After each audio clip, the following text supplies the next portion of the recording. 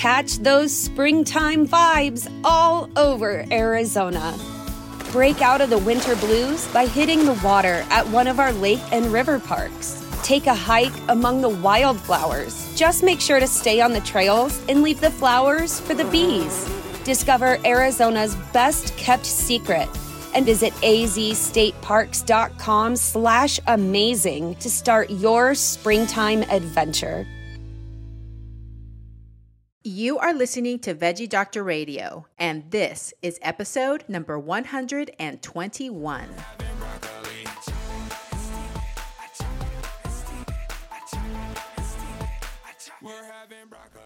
Hey, I'm your host, Dr. Yami.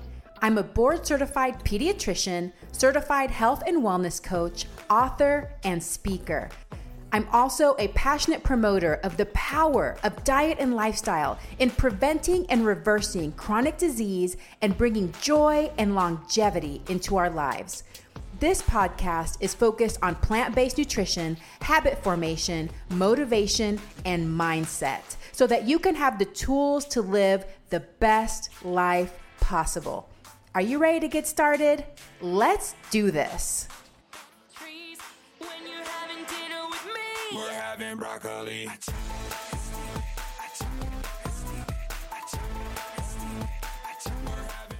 It was a common void within a lot of moms' lives. I was starting to field, a lot more questions from my personal circle about how do I use this fruit or vegetable, and is this produce item a good first food for babies, or how do I get a natural source of vitamin K? Those are all the types of questions that were coming my way, and I was like, there's not an existing platform online for moms like me or produce industry professionals like me to learn all about the produce department.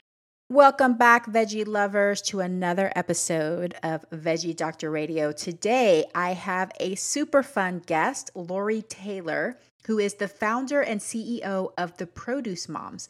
I had not heard of The Produce Moms until now, but I am so glad that I know about it. And I am so glad that you're going to know about it because you are going to love this amazing resource. Now, for a second, I want you to think about something. Who is your favorite broccoli grower? Tell me maybe your top 2 favorite broccoli growers. Who grows your broccoli? Do you even know? I mean, isn't that a great question? Because no, I don't know who grows my broccoli unless you go to the farmer's market and you know the guy that grows your broccoli. When you go to the grocery store to get your broccoli, or you go to Costco or whatever, you probably don't pay attention to the brands or where it's coming from. The majority of us don't. And that's one of the things that we talked about on this episode, which was completely eye-opening to me and enlightening, because I live in the part of the United States. I live in central Washington state, and here is a big apple growing and fruit growing region. So I know exactly when it's apple season. I know where to get my favorite apples. When it's cherry season, oh my God, cherry season is the best. I know where to get my favorite cherries and where I get my favorite blueberries to go blueberry picking. And I know where these farms are, and I can go pick them, or I can go to their fruit stands and get them. And I know that they're going to be amazing and that I can trust the growers and the farmers. But when I go to the grocery store, I'm completely disconnected. I haven't ever really even paid attention. I don't know where this stuff comes from. So I think that was just like when we were talking about this, I was like, wow, that's totally true.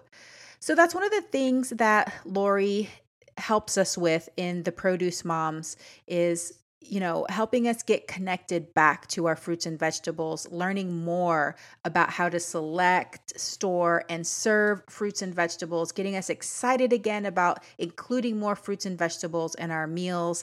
And I think you're going to learn a lot from her and her story today. But before I tell you more about Lori, I want to remind you that I have a lot of amazing free resources that you can download, great, beautiful PDFs if you go to doctoryami.com, doctoryami.com /free, FREE.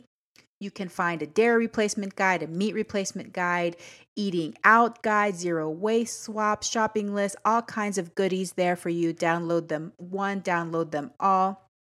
In addition, I continue to add more products to my affiliate store. So if you're in the mood for shopping, you want to help Veggie Doctor Radio out a little bit, then go to dryami.com/shop, SHOP. And don't forget, I have a book. It's called A Parent's Guide to Intuitive Eating, How to Raise Kids Who Love to Eat Healthy. Thank you to everybody who has read it, who has reviewed it, who has shared it with their friends and families. And one thing I'm going to ask you, if you haven't already subscribed to my podcast, can you please subscribe to my podcast? That is my main ask. If you subscribe to it so that you can make sure that you are notified when all the new episodes come and bonus episodes that I am releasing regularly now. Okay, thank you so much for being a loyal listener every week. I appreciate you so much, and I'm doing this for you. So thank you for being here. Let's talk about Lori. So Lori Taylor is the founder and CEO of the Produce Moms, a media brand and community of passionate fresh produce advocates with a mission to inspire everyone, especially children, to eat more fruits and vegetables.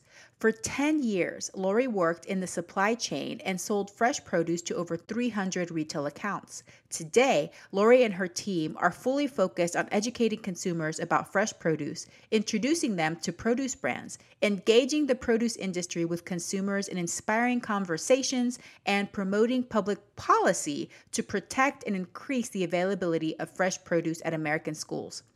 Lori's work has been featured on Oprah.com, Huffington Post, Real Simple Magazine, U.S. Kids magazines, as well as ABC, CBS, Fox, and NBC affiliates throughout the U.S. She has received numerous recognitions for her work and innovation with the Produce Moms, including Vance Agribusiness 40 Under 40, Produce Business Magazine 40 Under 40, and several keynote speaking engagements. Lori resides in Indianapolis, Indiana, with her husband, 2 sons, and their Great Dane. She serves as a member of the Indianapolis Public Schools Wellness Committee, community partner of the Indiana Department of Education Office of School and Community Nutrition, is a lifestyle morning show contributor on WISH TV Indie Style, is the host of the Produce Moms podcast, and is a member of United Fresh Produce Association's Marketing and Merchandising Council. So Lori is one busy lady, and she is really passionate. You're going to find that out in this episode and learn more about Lori, why she started the Produce Moms, why she's so passionate, and some ideas that she has for making our school foods more health promoting for our children. So what her wildest dream come true would be for produce in schools. So I hope that you enjoy this episode and that you visit theproducemoms.com, start learning from Lori and her team. And now it's time for the episode.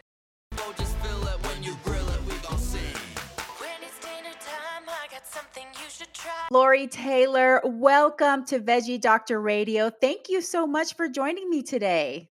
Thank you, Dr. Yami. It's great to be here and really believe in what you're doing. And I was telling you before the broadcast started today, your work actually came my way through a fan of your page that also happens to follow the work that we do at the Produce Moms, and said, I just feel like this is a kindred spirit and you need to check out the work that Dr. Yami is doing and see if there's opportunity for collaboration or to profile her on theproducemoms.com. So it's truly a joy to be here, and we look forward to having you as a guest on our show in the future as well.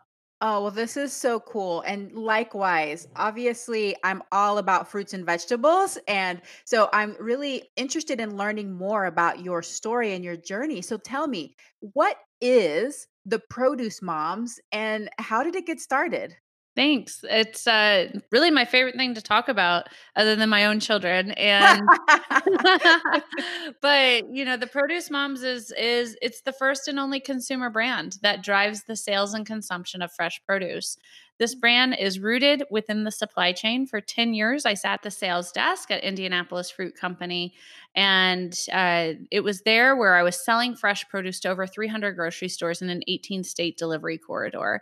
And my clients ranged the gamut of independent grocers to large box stores to Mexican bodega grocery stores. That's actually how I got the job. I studied Spanish in college, and they needed someone to communicate with this emerging new retail format and market. I also took care of some college juice bars and school cafeterias. So really a wide range of all the different types of places. And then also geographically, the different states and regions.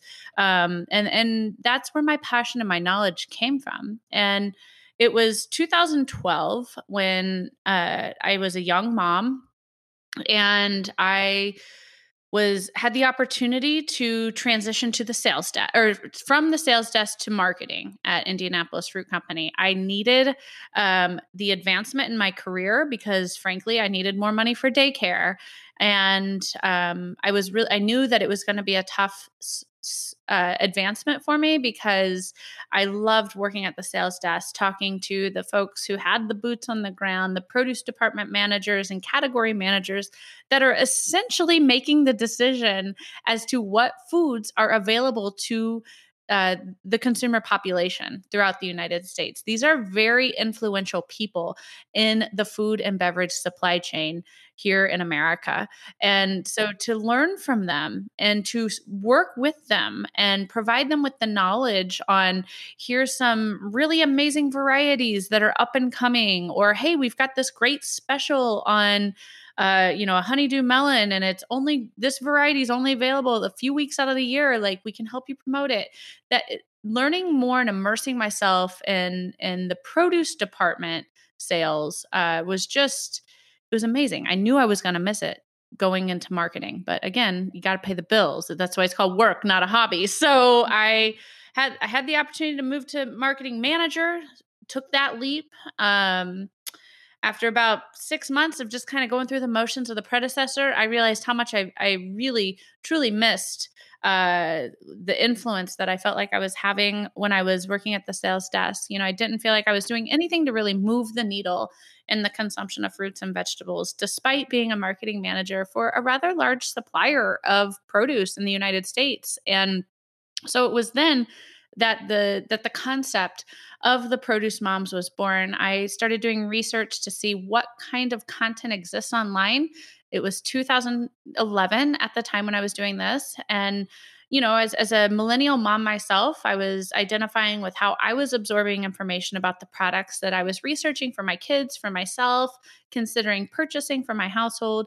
And what I found was that produce really didn't have a centralized destination. There was no one place I could go to learn all about the produce department. And as a produce industry professional, I could certainly realize how in my professional life I could use that resource. But then most definitely as a new young mom, I was like, wow, I could really use this resource. And I also found as all of my peers and other friends were starting to have children, it was a common void within a lot of moms' lives. I was starting to field, a lot more questions from my personal circle about, how do I use this fruit or vegetable? And is this produce item a good first food for babies? Or how do I get a natural source of vitamin K? Those are all the types of questions that were coming my way. And I was like, there's not an existing platform online for moms like me or produce industry professionals like me to learn all about the produce department. And you could certainly follow some of your favorite brands, but we are a commoditized industry in the way where there's a very low brand recognition with our products. So even if you are a huge spinach fan or a huge artichoke fan, you buy those items every single time you're at the produce department, you might not even know the name of the brand of the item that you're purchasing, especially as grocery retail continues to push produce industry or produce growers, fruit and vegetable growers and suppliers into the private label. It's like wherever you shop is kind of the brand that you get in the produce department. And And so that creates this void, and it's almost like this paradox of sorts, because when I was sitting at the sales desk, I was learning all about these amazing different growers, and the produce managers were helping me with that, and my fellow sales colleagues and the procurement team at Indianapolis Fruit was helping me with that. You got to think, right now in America, over 90% of fruit and vegetable farms are still family owned today, many of which are over a century operation. So you're talking fourth, fifth, sixth, certain parts of this country, like Central Valley, California, there's still farms that exist today that are seventh generation family owned. That's unbelievable. I don't think that there's any other industry with that type of heritage still alive today in the same structure, essentially, that it was so many years ago. And so those stories were getting lost in the marketing. Consumers, even myself as a produce industry professional, was finding myself wanting more, or not having the clarity that moms really want when it comes to making choices that are so important. What food am I going to put into my body and my children's bodies? And that's when my wheels started spinning. And I'll never forget the night. It was a Thursday night, November 2011.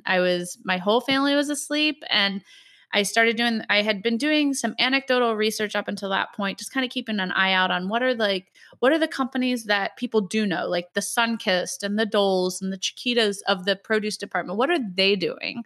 And what I found was, even the stuff that was consumer facing felt to me, when I opened it up and engaged with it, it kind of felt like Wikipedia, just sort of cold and very fact based. It wasn't, or maybe more like a medical journal was how it read. It wasn't a friendly, uplifting blog like so many of the content platforms I was starting to engage in at that time. I mean, 2011 was really the height of when blogging took off.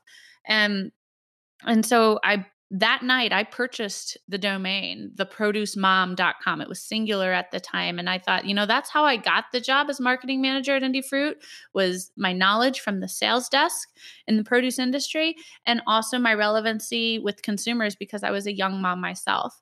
And so I bought that domain, and then I just sat on it because I was just didn't have the executive gumption or fortitude or leadership skills to really take a new idea to my bosses. I didn't even know how you did that. I was 30 years old at the time, and just, hadn't learned yet how you do that. And so I sat on it, and really what I was putting together in the meantime was a complete business plan or proposal for my company on how we could launch this blog with a domain that I had already secured, how we could monetize it by working with our vendors, the fruit and vegetable growers and shippers throughout the United States.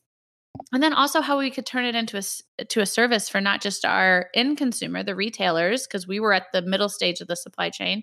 Our customers were the retailers, but also the whole industry could have a benefit from it, because the halo effect, or the evergreen positive here, is that we're educating consumers. And I don't need to tell you, Dr. Yami, on anything about consumption data. I mean, this. We really struggle in the United States. I mean, some of our CDC data indicates that around 90% of Americans are not eating the recommended amounts of fruits and vegetables on a daily basis. Something's got to change. And I believe that education is the gateway where that all begins. And so it was 2012. I found myself kind of forced into an opportunity where I felt like it was my dead end. Like, I'm getting fired, or I'm going to share this idea and they're going to like the idea, and I'm still going to have a job. Was called into the president's corner office on a Friday afternoon. Uh-oh. Yep, exactly. Friday afternoon's always bad. Right. Corner office boss, walk in, and you're going to say, uh-oh, again, because I walk in and it's my direct boss, the executive vice president of marketing, the president of the company, and the company consultant. And then there's me. And the consultant was kind of the one fielding the questions, as the executive team and my direct boss were, just looking on and listening. And the consultant said to me, "Lori, do you have any ideas for our 2012 marketing program at Indianapolis Fruit Company?" And I knew at that time, now's the time, girl. You either tell them what you've been putting together, or you are comfortable with getting fired next Friday, you know? And so I said to him, I was like, yes, I actually do have an idea. And I think it's a big idea. I think we should start a blog, use it as a means to educate consumers. We can call it The Produce Mom. I'd be willing to author it and could serve as the personality behind the brand to connect with both the supply chain as well as the end consumer. And, I explained and off the cuff, how we could monetize it, explaining, people are paying to participate in blogs now, and we could build loyalty within our vendors by offering them exposure on our consumer facing website and blog in exchange for either marketing funds or ad buys on the product that we sell through this warehouse. And so they directed me in the moment to go back to my cubicle and write a blog. And I had about 15 minutes to do it because they didn't even know what a blog was. And I said, okay, went back to my desk, authored the first blog we ever published on the website, which is Who is the Produce Mom? It's still on the site today. And it just came from the heart in that 15-minute time frame when I thought it's do or die time with my career, and with this idea that I thought at the time was a really big idea. And I still today am so proud to say that, yes, it's a really big idea. And in 2012, when I printed that blog off, I read it myself. I mean, I kind of got tears in my eyes when I was walking from the copier back to the corner office I was just kind of thinking, man, I hope they like it as much as I do. And I gave them all a copy, and I just sat there and waited for them to read it. And the first person that spoke was my direct boss, John, and he said, I love it. And then the next person that spoke was the executive vice president of the company, Danny. And he said, how much does it cost to start a blog? And so he was really thrilled when I explained that I purchased the domain for $5.99 on GoDaddy, and I'd be willing to transfer it to the company for free, and that free WordPress templates were available, and we could get started with the investment of my time as marketing manager. And I could use my company issued cell phone, which at the time was a Nokia flip phone, to take photos. And that's how we started the blog. And we built it together for 3 years. The company siloed it out into its own LLC.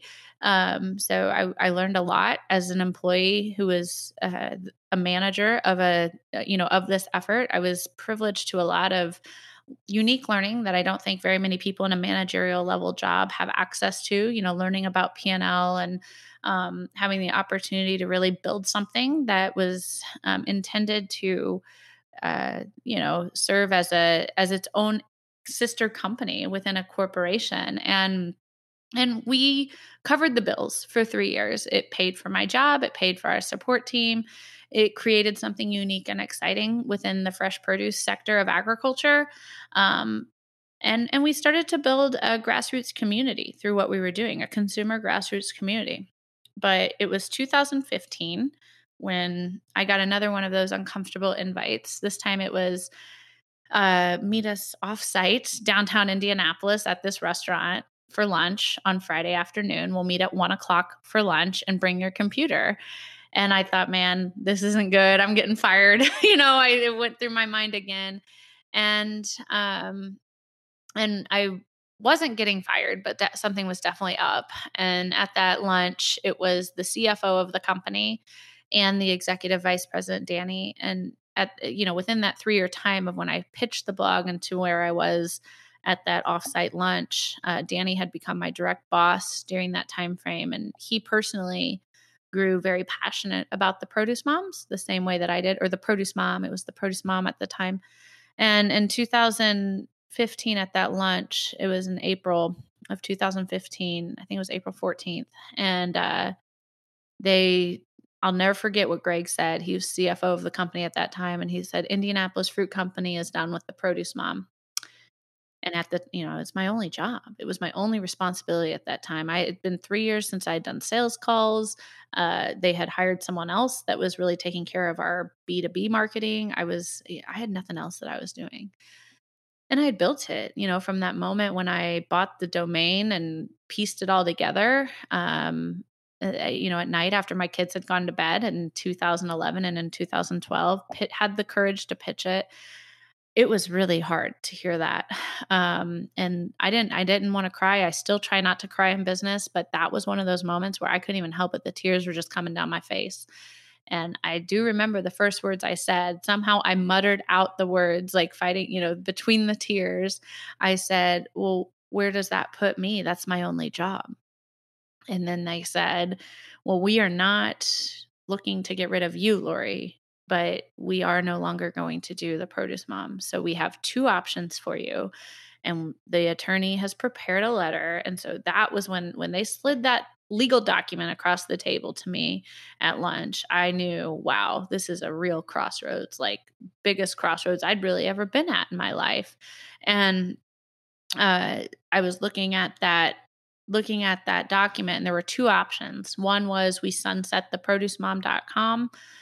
We changed it to the blog of Indianapolis Fruit, with all of the things that were making it unique go away. The brand partnerships, the media experiences, myself as the personality behind the brand, all of that would sunset. And the website would remain, but only for like probably a year, and I would go back to the sales desk doing my job that I truly loved for a decade.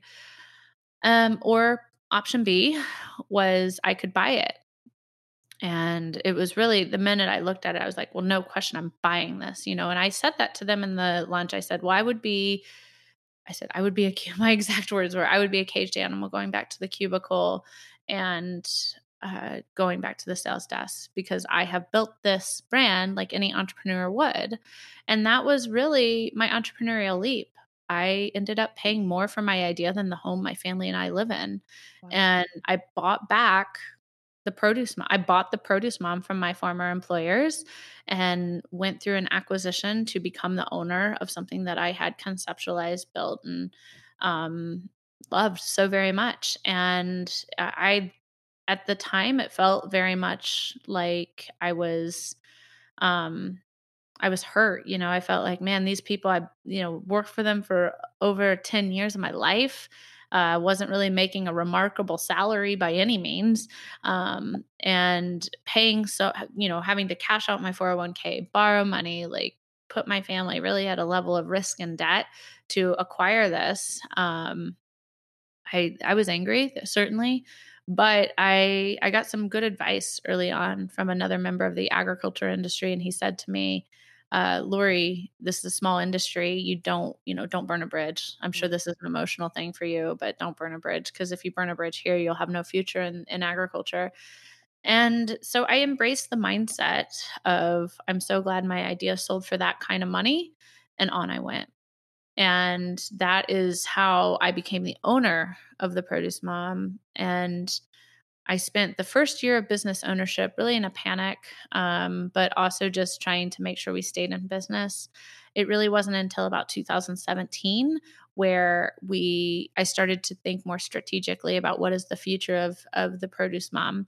And one thing that I knew was, at that point, we were turning some numbers with our community, more annual and monthly unique visitors to the website, a growing social media presence, more traditional media that we were doing. And I also was seeing what was happening with other media outlets, like Facebook changed their mission to being a community-based brand. And I thought, you know what? We're a community-based brand. That's what this thing is all about. It's about helping moms understand that produce is safe and healthy. It's the ultimate food for you and your family. It's all produce is nutritious, delicious, convenient, and affordable. And we want to educate moms on how to select, store, and serve it. And it's a very two-way street of communication. Our community gives us great ideas. We share great ideas and inspiration with them. And so it was 2017 where one of my mentors and friends, who owns a marketing agency that's focused on specialty crop agriculture, she kind of opened the door for me, saying like, hey, if you ever want to do strategic planning, my firm and I will help you. And so it was with Moxie Marketing and Salinas, where we would, I went through about a year-long process of real professional strategic planning. And through that, what came out of it was the community component. It wasn't alive the way I wanted it to be within the brand. And so that was when we rebranded, and it's very simple. We just added an S. It was a very expensive S to add when you go through all the USPTO and the registrations and the marks and all that. But at the end of the day, it has such profound, deep meaning to be the produce moms. I love that this brand is for all moms, and it's community based and it's mission driven. And you don't even have to, we also have a tagline that is registered that says there is a produce mom in all of us. I wholeheartedly believe that anyone who wants to eat more produce in volume or variety, this brand is for you. Or if you want to see your loved ones or your children eat more produce in volume and variety, this brand is for you. And so, yes, we are a community of moms, but we are really a community for everyone. The same way, moms kind of have that ethos when you think about their impact on the world. That's kind of how I view the work that we do at the Produce Moms, and the meaning, the very important meaning behind that rebrand that we did in 2017. So, where we stand today, Dr. Yami, everything's changed, but nothing's changed. It's like we're still 100% focused on helping people navigate the produce department. The average produce department in the United States has over 200 SKUs or 200 choices for you to enjoy and explore. And the reality is most consumers make the same 5 to 7 meals in their household, and they buy the same dozen items from the produce department week after week. And that's just how it is. But there's so much variety. There's so many specialty items. There's so many investments happening right now in agriculture to even make things that are like your legacy fruits, even things like cantaloupes and watermelons and tomatoes and everything. All these investments are being made to make sure that we have the most flavorful varieties possible coming forward and being available for mainstream America at very affordable prices. Because really, it all begins with taste. We want our food to taste good. And if the fruit or vegetable, it's already a struggle. If it wasn't a struggle, we'd have better consumption data. It's obviously already a struggle to get most of us to eat our recommended amounts of fruits and vegetables. So as an industry, we know that flavor, it is really at the cornerstone of increasing that consumption statistic. It has to taste good.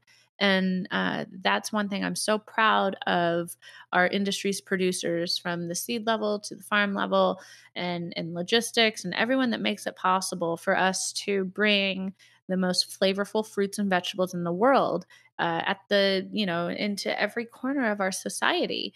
And so that is our goal at the Produce Moms, is to help people understand the industry. I think food transparency is so important. I think that a lack of understanding of agriculture and the truth behind our food is really one of the biggest threats, and frankly, one of the only threats that fruits and vegetables as an industry has, because we're talking about the world's most nutrient dense, wholesome food. There's no doctor in the world that's going to tell you not to eat produce. There's no religion or culture or anything else that is prohibiting the consumption of produce department items from your lifestyle or diet.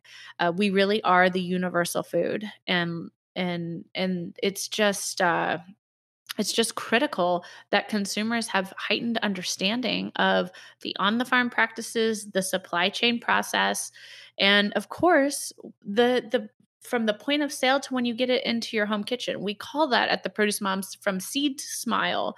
Our goal is to usher people down that path and help them understand from seed to that smile at your dining room table what the journey is. And I really want people to know. I've been so privileged with my career to meet so many of these growers and to understand firsthand how to select, store, and serve fruits and vegetables. I understand seasonality very well in the different growing regions, and I do believe that it's a unique level of understanding, and in a way, it's a gift that this platform at the Produce Moms has allowed me to share with everyone. And certainly the growers and all of our brand partners that have supported it are are really they're the heart and soul of what we do, the same way that the growers are the heart and soul of agriculture. So, or the farmers, I should say. But it's just been an incredible journey, and I feel very validated every time I open up like our analytics report, and I see that now we're at the point where we're attracting around 100,000 unique monthly visitors to our website. When I bought this brand, that was a pipe dream. I mean, we did good to get I think I was running the stats the other day, and the year I bought theproducemom.com, so 2015, our best, we were getting like 56,000 annual unique visitors. And today we turn that about every 14 days or so. Wow. So, I share those stats for anyone out there that finds themselves in a similar situation where I am, where you're like, man, I've got a unique level of understanding of something that really can benefit everyone. But I don't know if it's really worth it. And my thought is it's worth it, especially if passion is what drives it. I'm extremely passionate about this work.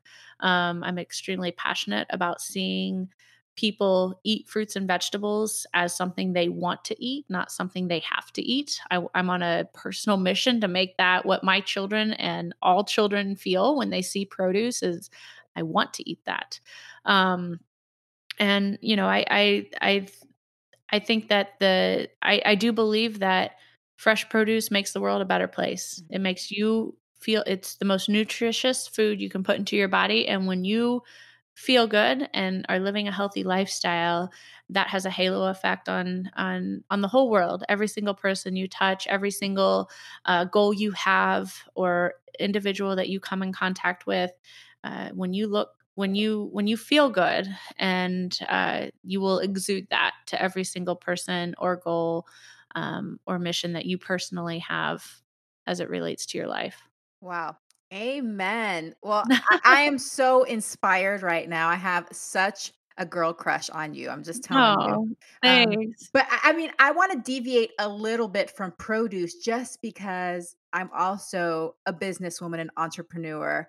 And my heart just like, wow, the courage you had to make Yeah. that leap from corporate America, where you had this baby that you grew and you loved, and they were gonna kill the baby. And you're like, "No, don't kill my baby. I'll pay anything for my baby." I mean, wow, I'm so inspired, and I'm so grateful that I met you, and so thankful that Thank you're doing you. well, and we'll help you. We're gonna help you bring this movement even further.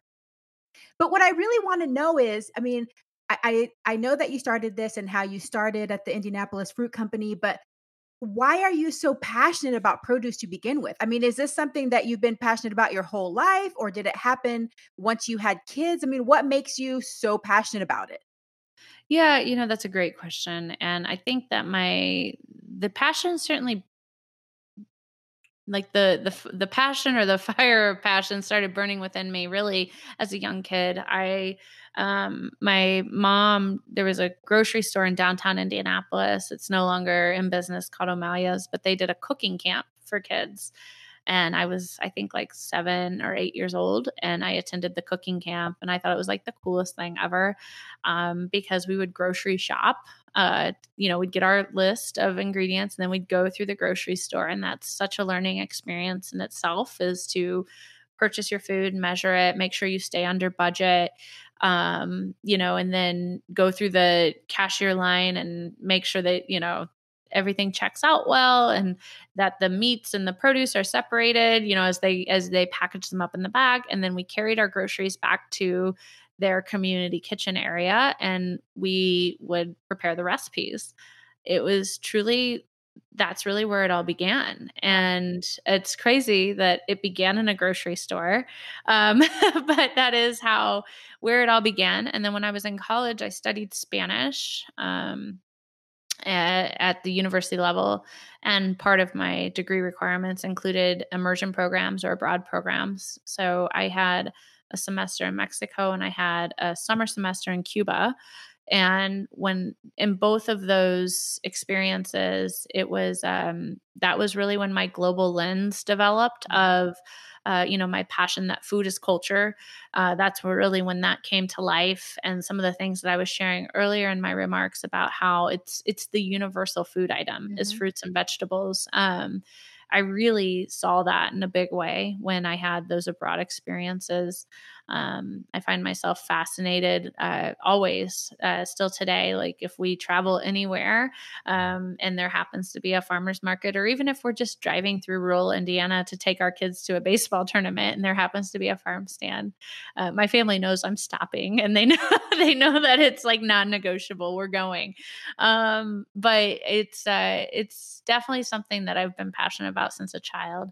So it was great to be in a position where it could, my passion could intersect with and with my professional life and become my career. Like my passion is the cornerstone of my career, and that really is the secret sauce to being able to say I don't really feel like I work, because I don't. I mean, I definitely have like tax season and stuff like that. Sure, like I get the the business owner stress, but the day to day of this thing is it's an incredible blessing. And my passion was not born overnight for fruits and vegetables, but it was certainly built day after day.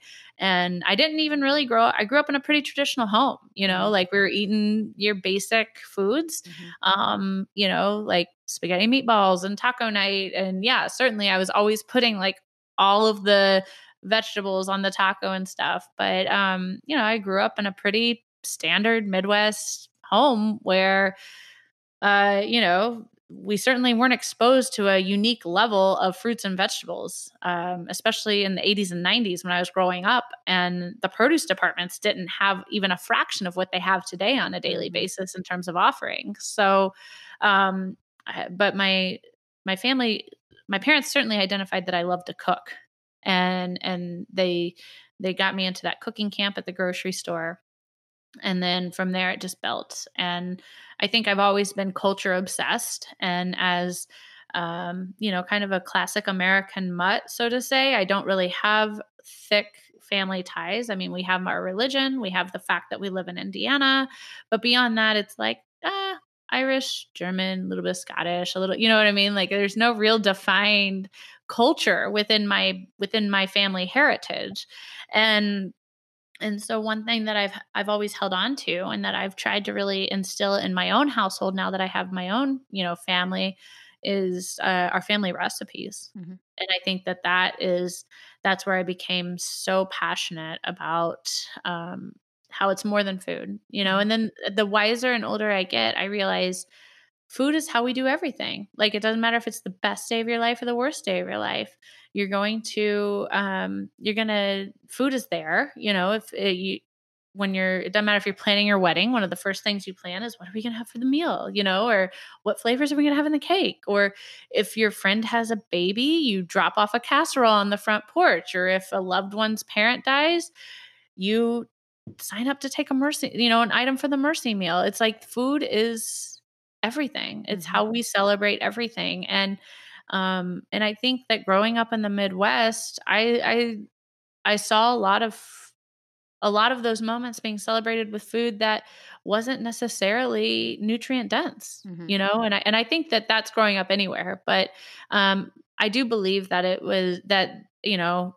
it's probably more, that sentiment is probably more common among certain regions of the United States, and the Midwest is definitely one of them, where, fruits and vegetables are not your first thought when you think about food, unless of course it's a potato that's paired with a steak, but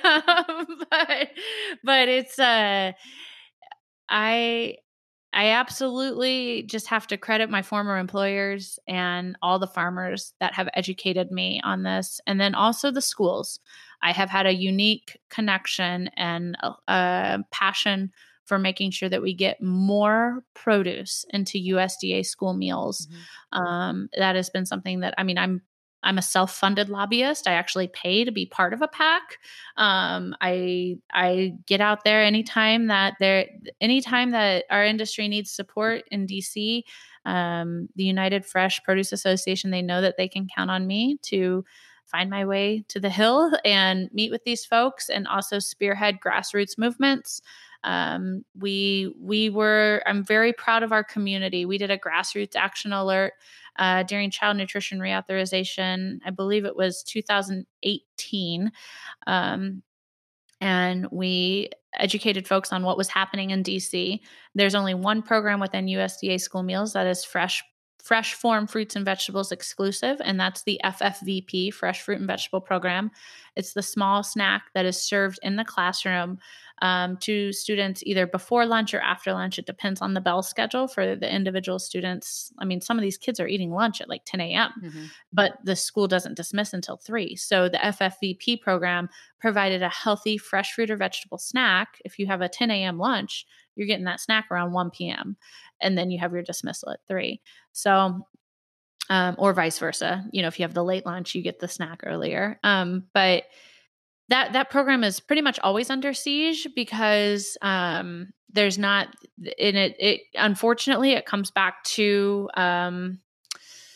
money, really. I mean, everyone wants a piece of the pie. And while the USDA school meals have tight restrictions as to which types of foods can be served in school meals, I do have full confidence in USDA school meals. My children, I have 2 sons. They both go to school with lunch money, not a lunch box. And I do think that it's a program that all parents can have great confidence in. But at the end of the day, it's a multi-million, if not billion-dollar opportunity for certain sectors of the food industry, because there's 32 million meals served a day just in school lunch, and school breakfast is another 14 million meals a day.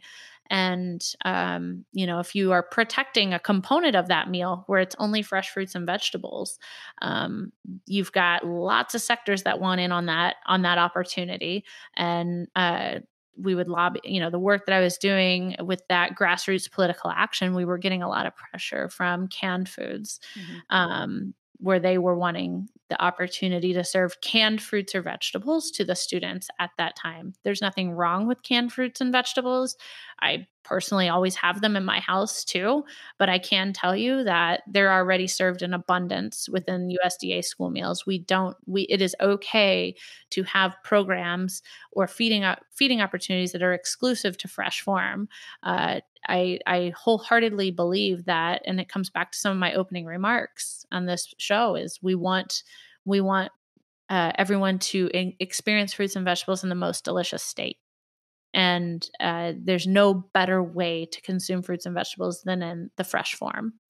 And so that is a program. We did a grassroots alert, and within 24 hours, we had over 200 letters sent to the authors of this bill, and to the point where the senator called my Google Voice number and said, "Can you please stop sending the letters?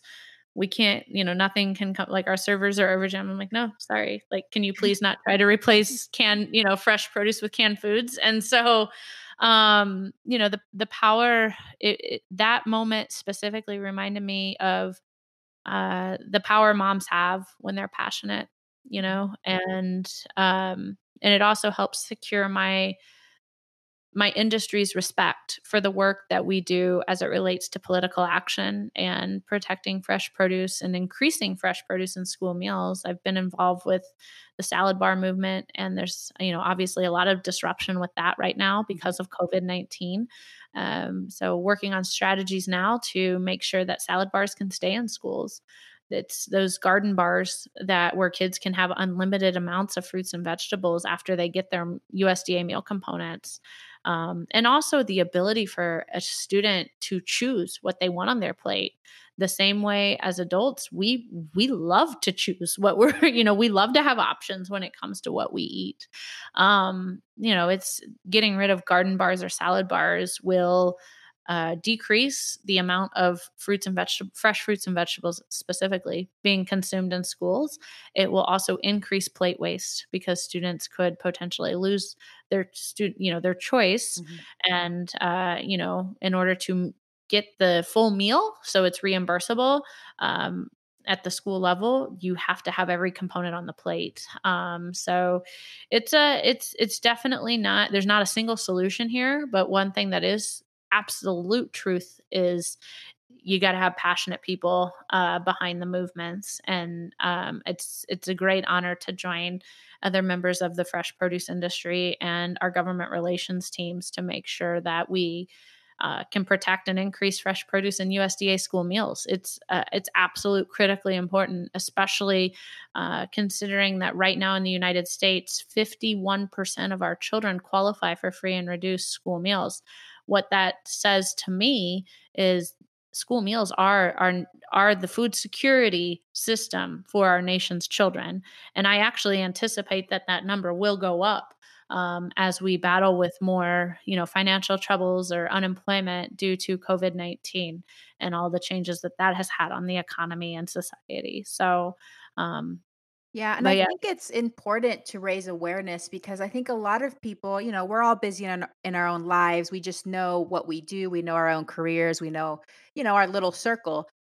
And I think a lot of people don't realize how much lobbying goes on with yeah, different companies to have contracts with, some of these school mhm, systems and get more of this in there, get more of this in there. And everybody's kind of fighting for this. I think a lot of people just assume, like, okay, we just want to feed the kids and do the best for the kids, but they don't realize all the other processes that are in place to get certain foods in the schools. So I yeah. think it's really, really important to raise awareness of that. I had a couple of questions for you. One is, it sounds like you've had this building passion for produce and fresh fruits and vegetables since you were young.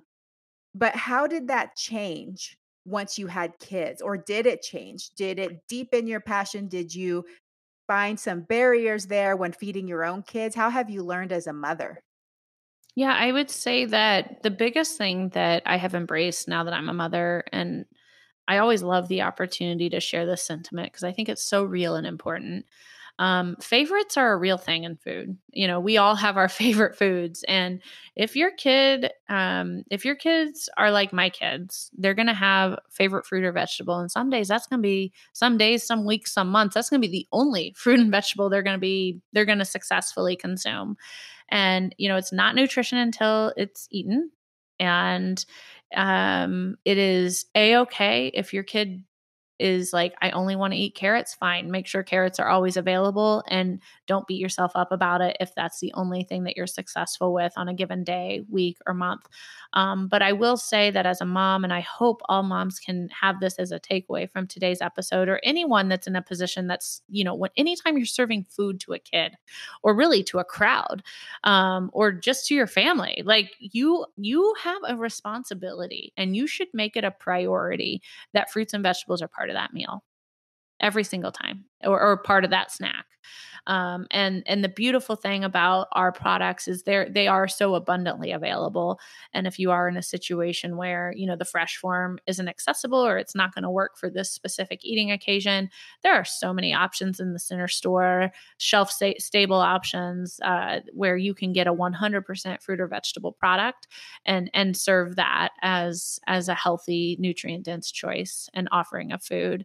So I would say that the biggest thing that changed in my mind was I gave myself a little bit more grace Mhm. as it relates to, I'm not gonna, motherhood is full of stress and problems, and I'm not gonna make the fact that my kid wants to, I've got, my oldest son will eat cucumbers all day long, my youngest son will eat carrots all day long, and sometimes that's the only vegetable I can get either of them to eat. And I'm just like, you know what? Fine. They will come around. I will continue to offer it. I will continue to ask them to take one bite. And if they don't like it, I'm not going to force them to continue on, because the Mhm. last thing we want is for fruits and vegetables to be something that kids have to eat. It Mhm. should always, we should strive to make it something that kids want to eat. Mhm. I love that. And no, that's wonderful because as you know, working with moms, moms are Yeah. super stressed out about Everything. kids Yeah. and their food. Like they're Yeah. really, really stressed out that if they don't eat any fruits and vegetables, like something horrible is going to happen to their health. But you're right. I think when we force kids to eat vegetables, it's like we're causing reverse psychology and we're causing them to want to eat less fruits and vegetables. And that's what the research shows. So it's evidence based, is what you're saying, is very evidence based.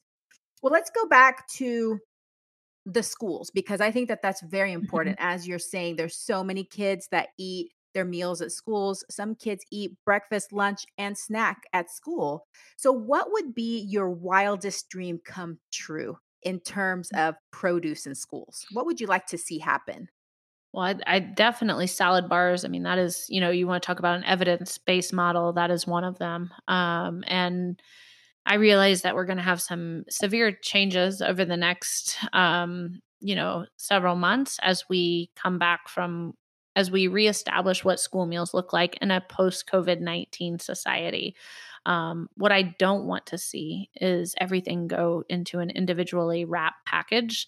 That's an environmental nightmare. Mhm. It's adding a lot of unnecessary costs to food. We are already America is already one of the most food secure nations in the world, with some of the lowest food costs in the world.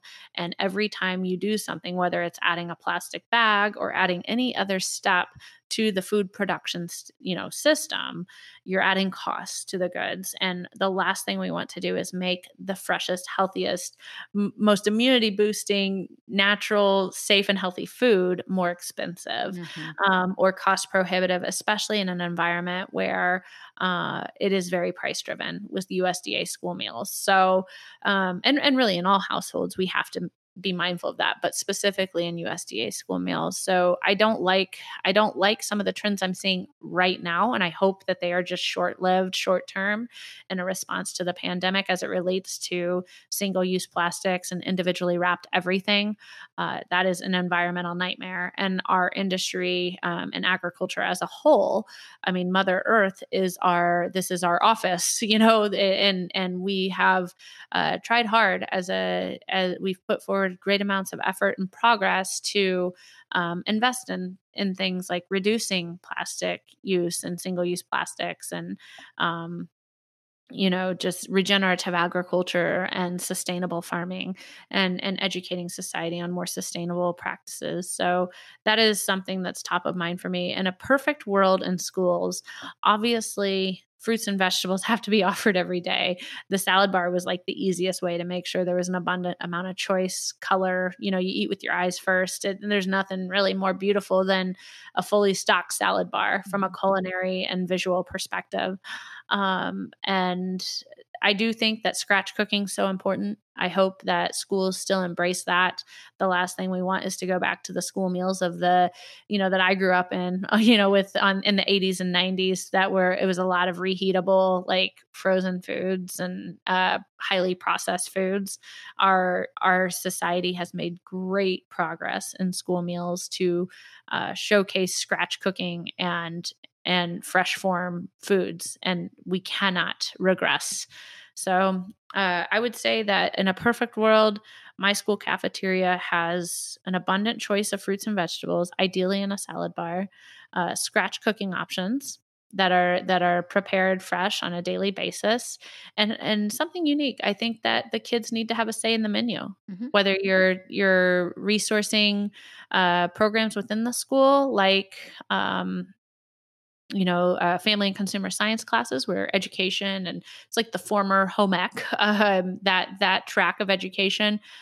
There's a lot of students studying culinary arts and nutrition. They could absolutely weigh in to providing recipes and ideas for the students, or simply if students want to share what their favorite meals are at home, with the school cafeteria personnel or the administration, and then the school can provide that, because I've been in a lot of school cafeterias throughout the whole United States, and some of the most passionate people in the industry, true heroes in America's food supply system, are all the professionals working in school food service. And um, their goal is to make sure that the students come and they have a good warm meal where really love is the first ingredient. It's for some of these students in our country, it's the only sit down meal they get.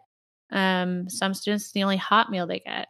It's, these are stats that a lot of us don't like to think about or don't have a understanding of because of the life that we live, but it's very real. In Indianapolis public schools, I'm very involved with some of the work here in my hometown.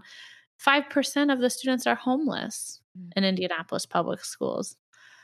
Think about how their dining occasions look on a daily basis. I mean, thank God for the school cafeteria is how I feel when I think about those children. And so I am I just that's my utopia vision is the kid, all are welcome here. No one's getting food shamed. Great nutritious meals are always available. And it doesn't matter if you can't pay for the meal, we're still going to serve you what we serve everyone. And I do hope that that is the next phase of school meals where we are not doing this free and reduced stuff. If a kid can't afford textbooks, they're still getting textbooks and no one knows who can or cannot afford the textbook. And I hope that the next iteration or advancement within school cafeterias is that with school meals, where all kids get their school meal and you don't have to have a free or reduced card or code that you punch in to get the free meal if you can't pay cash for it. So that's my vision. I love it. It's beautiful. And I love especially the part about getting buy-in from the students because Yeah. we know that that's what the technique that we use in our own homes is having kids participate in the cooking or helping menu plan, pick recipes, going to the grocery store, having them pick a new fruit or vegetable if they want to try. That buy-in and the choice is so important to children, but Mhm. also allows them to practice and it allows them to see that we trust them, that we Right. value them, and it helps develop confident eaters. So it's all so beautiful. I love everything that you're doing. What do you Thank you. wish more parents knew? I wish more, other than what I already shared with my sentiments of don't overthink it. Everyone has favorites. Okay. Other than that, I wish all parents knew that fruits and vegetables are the most nutrient dense food that you can eat. Like, do not overthink it. It doesn't matter. We are the most food secure nation in the world. We have the most amount of choices. Like most societies couldn't even fathom the thought of walking into a grocery store and having the volume of options that we have as Americans, where if you want tomatoes, great, you can buy tomatoes. There's going to be 25 different varieties. You can choose organic, you can choose conventional, you can choose greenhouse grown, you can choose locally grown. That doesn't exist anywhere else. Mm, And and really what I want people to know is there is no wrong choice. The mhm. produce department is a guilt-free zone.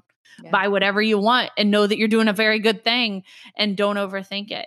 And if it's not going to fit into your lifestyle or your budget to buy organic food, you should not lose a wink of a moment over that. Like, do not even worry about it. My household, we eat a ton of conventionally grown food, and that is a-okay. Mhm, The science tells us that the nutritional value is the same. mhm, Yes, there are defined styles of farming, the same way that locally grown or greenhouse grown or vertically grown, or those are all defined styles of farming, and you should get educated on what those styles of farming mean.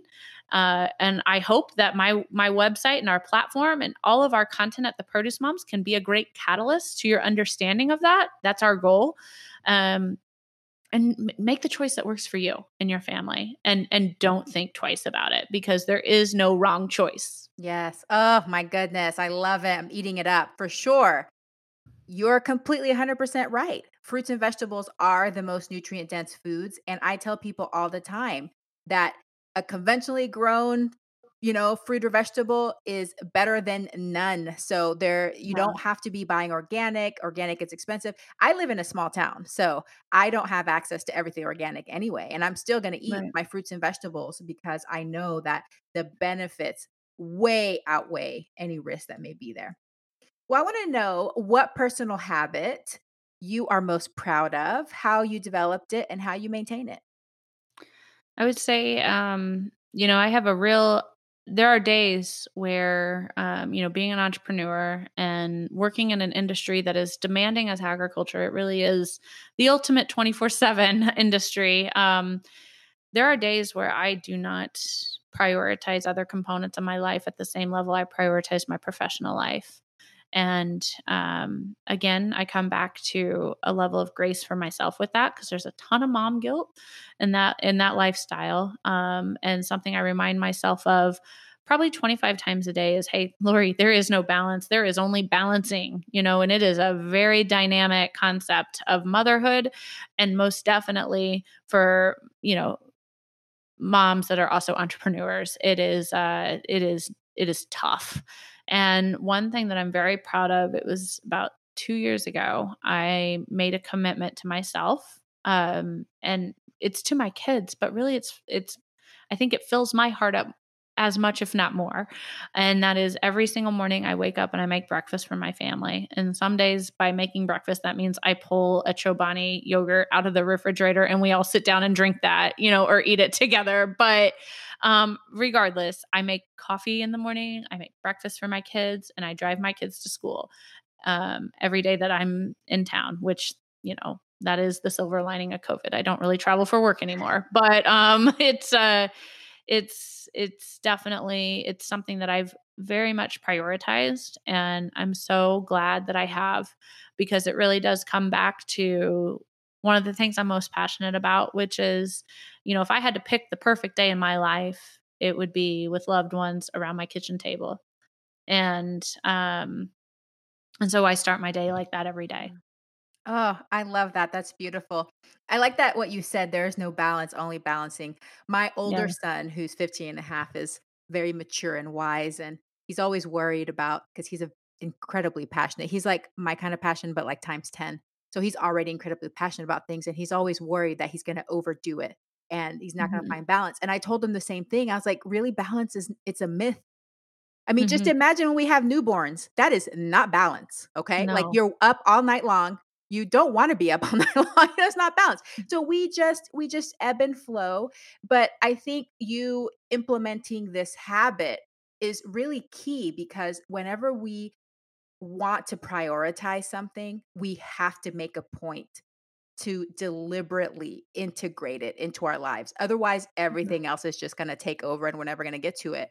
So I love Yeah. that you said 2 years ago, you know what? When I'm in town, I'm gonna get up, make coffee, make breakfast. We're going to sit down together, start our day together as a family. It fills up my heart, lets me experience time with my children. And just going to add, it's evidence based, because we know there's research that shows that sitting around the table together and sharing meals together benefits kids so much. Yeah. So that's a wonderful one. I'm gonna make note of that and think about that Thank one a little you. bit more. Okay, so tell us a little bit more as we wrap up about the producemoms.com. Sure. What moms and families can access there? What can they find there? Social media, what services you provide? Tell us about that so that we can connect with you. Great. Yeah. I mean, please check us out. I really believe we have something for everyone. It doesn't matter what kind of cook you are at home. We have everything from one of my favorite ebooks is 52 crockpot recipes. So we got you covered one week out of every single week. We got your weekly crockpot meal covered with that free download. We have a new content series that we just launched. It really was meant to help inspire children that are kind of on the struggle bus when it comes to getting excited about fruits and vegetables. And it's eat fruits and vegetables like your favorite animals. Mhm. So we have studied the diets of some of the most iconic and beloved animals from zoos and the wild. And we have created an educational series that explains what the animals eat in the wild as well as in the zoos. And we've created family friendly recipes where your family can eat like your favorite animals. So, for instance, with the brown bear, the dinner is salmon with a blackberry topping, a little bit of sauteed spinach, and sweet potatoes. And the dinner comes together in like 15 minutes because we made the sweet potatoes in the microwave. So it's very family friendly, easy prep meals. And a ton of fun for the kids because we incorporate, like, if you want to eat spinach like a brown bear, you'd have to eat, X amount of pounds every single day. And it's just astronomical volumes of fruits and vegetables that these animals that we all love so much are consuming. So that's a really fun series that I'm excited about. We actually just started it. That was one of those things where it was kind of inspired by the shelter in place orders at home, more people eating at home. And then certainly the produce challenge. It's one of our brand programs at the Produce Moms. We publish that the first of the month, every month. It's a calendar. It's been a very powerful tool in K-12 classroom settings where teachers will print it out the way they do other calendars and post it in their classrooms. But it's a powerful tool for households too. It's a guide to help you explore the produce department. We are all creatures of habit with our shopping patterns and behaviors. So you can count on our produce challenge to, maybe get you to consider new varieties of fruits and vegetables. It's also educational because it includes, yes, of course, it includes like tropical and exotic fruits every single month, things that you might not normally think of, but it also really helps educate you on what's in season. We study the markets. Working hand in hand with America's fruit and vegetable growers allows us to really have a tight pulse on what is in season now. And we work with our grower network to put together that monthly challenge calendar every single month. And so that publishes the first of the month. And of course, we're on all social media. We have a podcast. If obviously you're a podcast fan, you're here with us today. So thanks for tuning in here to Dr. Yami's podcast. And we have a podcast as well at the Produce Moms. There might be some great topics that you're interested in. We look forward to bringing Dr. Yami on our show in the future. And, another thing I love about our content platform is if you have a specific question that we haven't already answered in our 600 plus pages of our website and all of our social and other digital content platforms, just ask us. And if I can't answer it or my team can't answer it, we will find the person within the global ag supply chain and industry who can, and we'll get that answer for you. It's very much, like I said earlier, when I was talking about the rebrand, it's a two-way street, this community. So if you have a question that hasn't already been answered, or if you would like clarification on anything we've published, you can send me right there on our homepage. There's a contact form, and believe it or not, the contact form comes straight to my inbox. So you'll be emailing me. That's great. And I'm assuming too, because you said before that you guys help select and store as well. So I know that one thing that happens to a lot of Americans is that we buy produce and then like a few weeks later we find it in the back of the fridge all moldy and stuff. So I The think drawer of death. that the intimidates a lot of drawer, people because you don't know how to store it, and then it goes bad and you feel wasteful and you're like, well, I'm not going to buy any fruit or vegetables because it goes bad. So are there articles on there that help people There learn how are. to We do that? actually just published one with a great infographic too. That is something that you could print off and keep in your pantry door. And it's a quick guide on where to store your produce at home for optimal shelf life and flavor. How to store your fruits and vegetables at home. And we have blogs and guides on how to request produce department items. I know that from all my time at the sales desk. Sometimes you hear about a great item. You might hear about it on the Produce Moms or through another, content platform that you're following. And then you go to buy it and it's not on shelf at your grocery store. And that's really frustrating from a consumer point of view. So, and really from the grower's point of view too. I mean, they're making the investments in these products so that households can enjoy them. And, so we have a blog. It's probably my favorite blog on the whole website. It's how to request an item at the grocery store. Cool. And it's like all of America's top grocers. I think we have I think our spreadsheet now has over 50 different grocery stores, and we have a URL to their online form for product requests, their social media handles if you'd like to do it through social, as well as their phone number if you'd like to do it through a phone call. That's great. Wow, that's super resourceful. Yeah. Okay, this has been so great. I love your story. I love what you're doing. I can't wait for my listeners to learn more about you. But before I let you go, I would love for you to leave us with one call to action. What is one thing that listeners can do starting now to improve their lives? Eat more produce, live a Mhm. better life. I know it sounds so simple, but it's true. You can, try today to eat fruits and vegetables with every single time you're you have an eating occasion in your life today. Make sure that fruits and vegetables are part of that. And then also, I would encourage you to try more produce in variety as well. I know I've said that throughout the show. It's about volume and variety. We Yes. really do need to eat the rainbow to get all those micronutrients that are available in the nutrient dense produce department. So push yourself to try new varieties or to try a different color of a vegetable that you know you like or something along those lines. But don't beat yourself up over it. It's pretty simple. You can just kind of follow the USDA guidelines with My Plate and try to make half of what you eat every single time you sit down to eat. Make half of it fruits and vegetables, Mhm. and you'll be amazed at how simple that tiny little shift in your diet, what kind of effects it's going to have on your life and your health. Yes.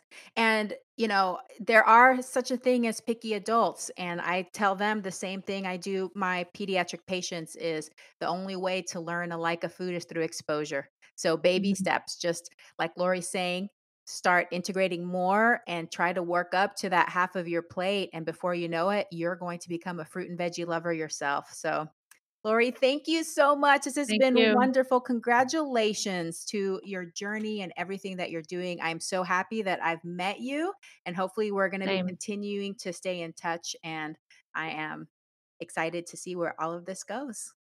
Thank you, Dr. Yami. Same here. Thanks to all of our listeners. And I hope that you have a very plantastic day. Broccoli, chop my veggies properly with the cheese and the trees and the birds and the bees. Me tea, sweet peas. I hope that you enjoyed today's episode. Thank you for tuning in, and I look forward to having you back again next week.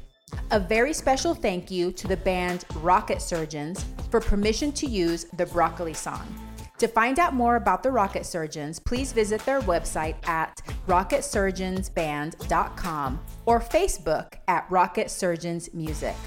Please subscribe so that you never miss an episode. Also, all of my social media links can be found in the podcast description. Send me a message and let me know what you think of today's podcast. Sharing is caring. Please share, rate, and review my podcast and drop me a line if you have ideas for future episodes. Thank you once again and have a plantastic day. We're having broccoli.